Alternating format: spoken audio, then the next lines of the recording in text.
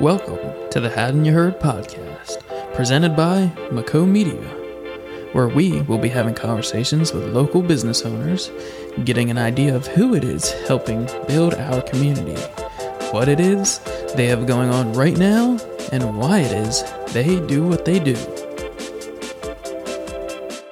On today's episode, hadn't you heard of Norma's? Restaurant, market, catering, farm stuff. Amazing. And I'm joined here today by Elias Batar. Elias, thank you so much for hopping on the podcast. Super excited to have you on. My pleasure. So let's dive in a little bit. You talked about it briefly. Give the listeners a little more idea of Norma's. So Norma's is a family run, owned, operated restaurant. We started about 32 years ago doing Middle Eastern food, Mediterranean food. My mother was the founder. Back then, it was just a little sandwich shop.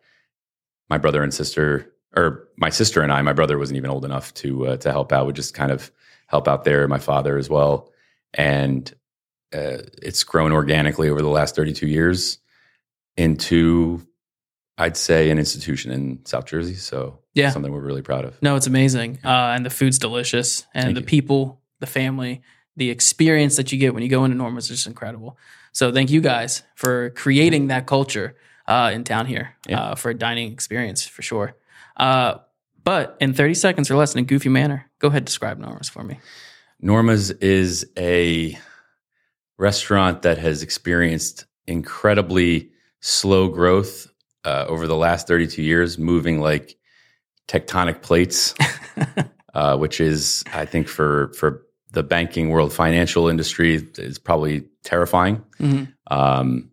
But we find it comforting. So I joked one time with a banker that I was dealing with that I would open up a second location once we reached our full potential in this one location. And when she asks well, so give me a time frame. I'm like, well, it took 30 years to get to about 30% of our potential quality and about 30% of our, what I think is the possible earnings from this one location. So at this trajectory, the easy math is about 70 years from now, we'll open up a second one, And she didn't know how to take that, but I laughed and I said, yeah, I'm not sure if I'm kidding. Maybe I am, maybe I'm not, but partially not. So now, Elias, I know you and the family, you guys pride yourself on, you kind of mentioned it there, the quality of not the experience, but the food as well. You want to dive a little deeper into that for the listeners? Mm-hmm. Yeah. So we've been, kind of unintentionally bucking trends for the last, bucking trends. And then at the same time, kind of, maybe accidentally foreseeing trends a couple of years ahead of time. But, we've always just done things the way we know how to do them, following a blueprint for hospitality that comes from actually hosting people at your own home. So making the space where you're creating food feel like your home. Mm-hmm. As cliche as that sounds, that includes all the rough edges as well. We don't want to just replicate things, for the sake of producing more without being able to show that there was intention in everything that we've made, everything that we've chosen. And always trying to just do it better, to show the person who's coming in to patronize you the appreciation that you feel for giving you a chance. Now, Elias, how did you personally get involved? Where did it start for you? In the kitchen, just working with the family, seeing the business grow, and what kind of pulled you into it? I guess from the beginning, it was just a matter of helping my mom out, like you would do daily chores. Okay. There wasn't, for better or for worse, in a family business, sometimes there are some seriously blurred lines. You don't know where your home space ends and the restaurant, begins. I know you asked about an kind of an origin story, but so much so to the point where my almost 3-year-old son, Indigo, refers to our residence as mommy's house and the restaurant as daddy's house. Although I happily do lay my head every night at my house, and I get the required 6 to 8 hours of sleep. He still thinks that I don't know. I don't actually live there. I don't know. You're just there 24/7. I'm at the restaurant quite a bit. But yeah, so going back, in answer to your question, front of the house. Yeah. When we started, I was 13 years old. Yeah. So, it was greeting people, bringing people up on the cash register. Mm-hmm. And then occasionally I was fortunate enough to get a chance to go back into the kitchen and help my mom and learn about how we make the food. Yeah. Which is equally, if not more valuable. Now, would you say you are comparable to your mom's cooking? I never, no way, not a chance. I definitely would hold myself up against anybody else, but not just because she's my mom, but she has this exceptional ability to just like somebody with perfect pitch. Mm-hmm. If you ever really meet someone with perfect pitch and they can hear a song and then replicate it on whatever instrument, that's how she is with flavors. Oh, that's incredible. It's really incredible, especially for somebody who is not formally trained. Yeah. My wife is formally trained and worked in fine dining and is an amazing, incredible cook, mm-hmm. And has worked in some of the best restaurants in Philadelphia. And she will tell you that what Norma can do is second to none. It's really exceptional. That's incredible, man. Now, what is your favorite part about being, leading this type of business, and in such a tight-knit community as well? What's your favorite part? Representing what we do, representing my family, getting the opportunity to represent my family and make them proud. Mm-hmm. And when I say my family, I don't just mean my brother, sister, mother, father, but everybody that's ever worked at the restaurant mm-hmm. Has always been, treated like family. Again, it's hard to say anything that hasn't already been co-opted by a big brand because they're smart. They do their research and they know what people want to hear. But there's a difference between, experiencing that authentic, but you and I before the camera, started rolling, we're talking about AI, and that's on the precipice. Who knows? People will be creating content or consuming content, not knowing whether the person that they're viewing is an actual human being mm-hmm. or a computer-generated replica, right? But I have, and maybe this is the optimist in me, I have, instinctually, I feel like we'll always know. Yeah. And hopefully we will temper that excitement to get something out there fast and, to join the wave of the future and to adopt, innovation and really think about what are our goals. Yeah. Right. Yeah. So, I would prefer, and the reason why we haven't grown into a bunch of locations is because I haven't figured out, not that I'm even really trying, but I haven't figured out a way to make the food replicable without giving my care and touch and the people that are around me and just that oversight, Yeah. So to me, there's something slightly, if I did open up another place or sort of joined another venture, mm-hmm. I don't think I would call it Norma's because it's not. Right. Right? Norma's is Norma's because Norma and her predecessors are there making the food. Yeah. And overseeing the food. And the people that have, worked in my kitchen have been working with me for years. Yeah. So it's not Norma's. You know what I mean? Yeah. Call it something else. 100%. Yeah. It's your own unique family restaurant as mm-hmm. well. Yeah. What's your favorite, thing to get at Norma's? And what is the people's favorite thing to get? I don't think it kind of boils down to one individual dish. People ask me this question all the time, and I never know how to answer it. I'm terrible at answering even my own favorite questions. Yeah. Right. Because I always, I'll answer something and I'm like, reaching for whatever I can, and then later on I'm like, God damn it, why didn't you say that? That's so much cooler.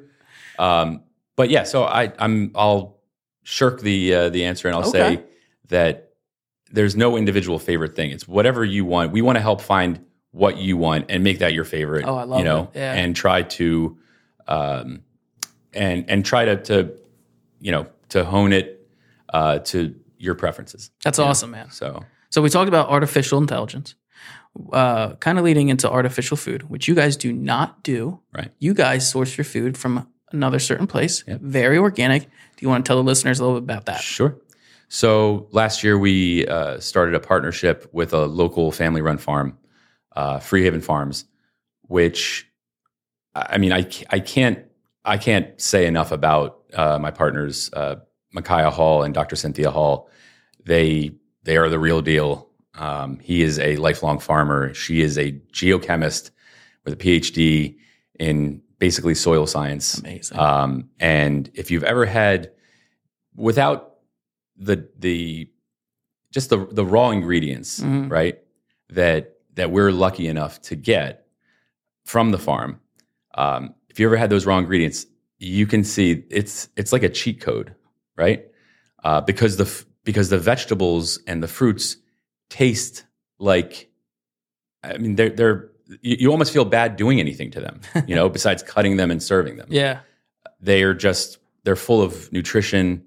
A lot of the produce that we get in this country and other food is meant to look really good. But, as I told somebody a while back, when I was being interviewed, they were like, I forget what the question was, but it was, I think the problem with food in this country is that we're all convinced that you eat with your eyes. Oh, okay. First. Yeah. And I don't think that's true. Animals actually eat with their nose. Yeah. Right.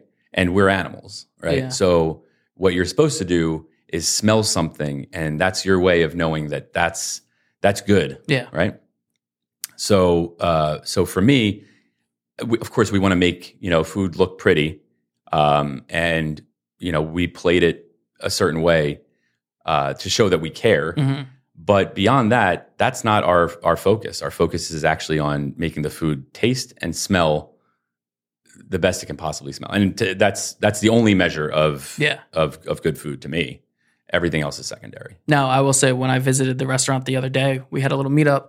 I could smell, as soon as I walked in the door, it was amazing. Mm-hmm. I wanted to actually ask you if we could eat something, because it was just like, it sent my whole system off. Yeah, it was incredible. That's the thing, Micaiah and I talk about this all the time. When you walk into a grocery store anymore, mm-hmm. you can't really smell anything. No. Right? When you walk into the produce section, you should be able to smell everything. Yeah. Right? So right now we're in watermelon season. So we're getting these beautiful red seeded watermelons and these incredible, magical unicorn yellow seeded watermelons. Oh, wow.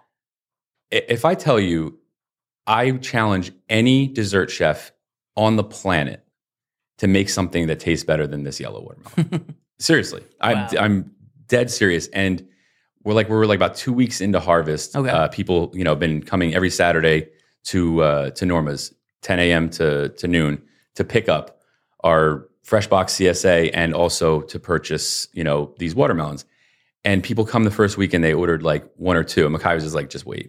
And then the next week, those same people are buying like 10. Wow. And everybody I on gotta their try block. these, oh man. my God. I cannot even tell you. But like I said, there's a dessert that we make, in the Middle East. And Middle Eastern desserts are known for being like fragrant and, floral and all this stuff. So it's basically, when you make yogurt, you take the cream mm-hmm. that rises to the top. So it's the fattiest cream. Mm-hmm. And then you dose it with rose petal extract, mm-hmm. or rose water and simple syrup, right? So it's sugar, fat, and roses, right? Wow. And this watermelon tastes like that. No way. But it's a watermelon. Like, it has so much flavor. Wow. It's unbelievable. Now, would this watermelon pair nicely with your newest? Well, actually, that's funny you say that, because the newest venture that you're talking about is a kind of born of a collaboration with Forgotten Boardwalk Brewing, and it came out of the like a lot of good things, collaborations. COVID, we started collaborating and just out of boredom, maybe some cross marketing. we started creating beers that were sort of inspired by my cooking, by the traditions, that I grew up with. And it kind of snowballed and kind of grew beyond its means. So we're launching a beverage company, a brand called Bharat Brewing, B''Harat. And we are producing some of the beers that we've been doing through Forgotten Boardwalk, and it'll be kind of a separate entity.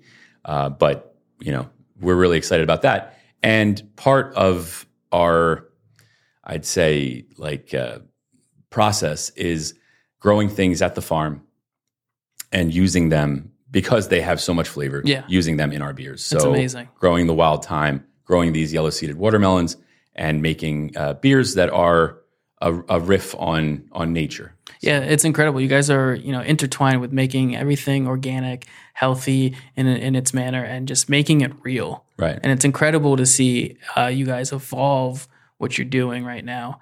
So the listeners, stay tuned. They can learn more about the beer, the elevated beer flavor that it's got. It's so delicious. I got to taste it. And when it comes out in a little bit, and you'll have more info on the website and things like that for them to learn about the ingredients involved coming from Free Haven Farms. Amazing, man. Yeah. Well, is there any events coming up involving your business, Free Haven, that the listeners can kind of keep an eye out if they want to be involved at all, and just explore a little more? Well, we still have we're still in the growing season from the farm. So every Saturday morning, you can come and hang out with me and Micaiah, Cynthia. That's where we do the fresh box pickup. Go to freehavenfarms.com and check out order a fresh box. It's a year-long subscription, but you can also order week to week or month to month. And you basically get the best of what we're producing at the farm. That's awesome. At any given time. The variety is great. It's super healthy. And, like I said, some people say well, I'm not the best cook, but it's well, with these ingredients, there's really not much you got to do. So you can, for the most part, just chop them up and taste them. Yeah. And taste what real fruits and vegetables are supposed to taste like. Yeah. That's incredible, man.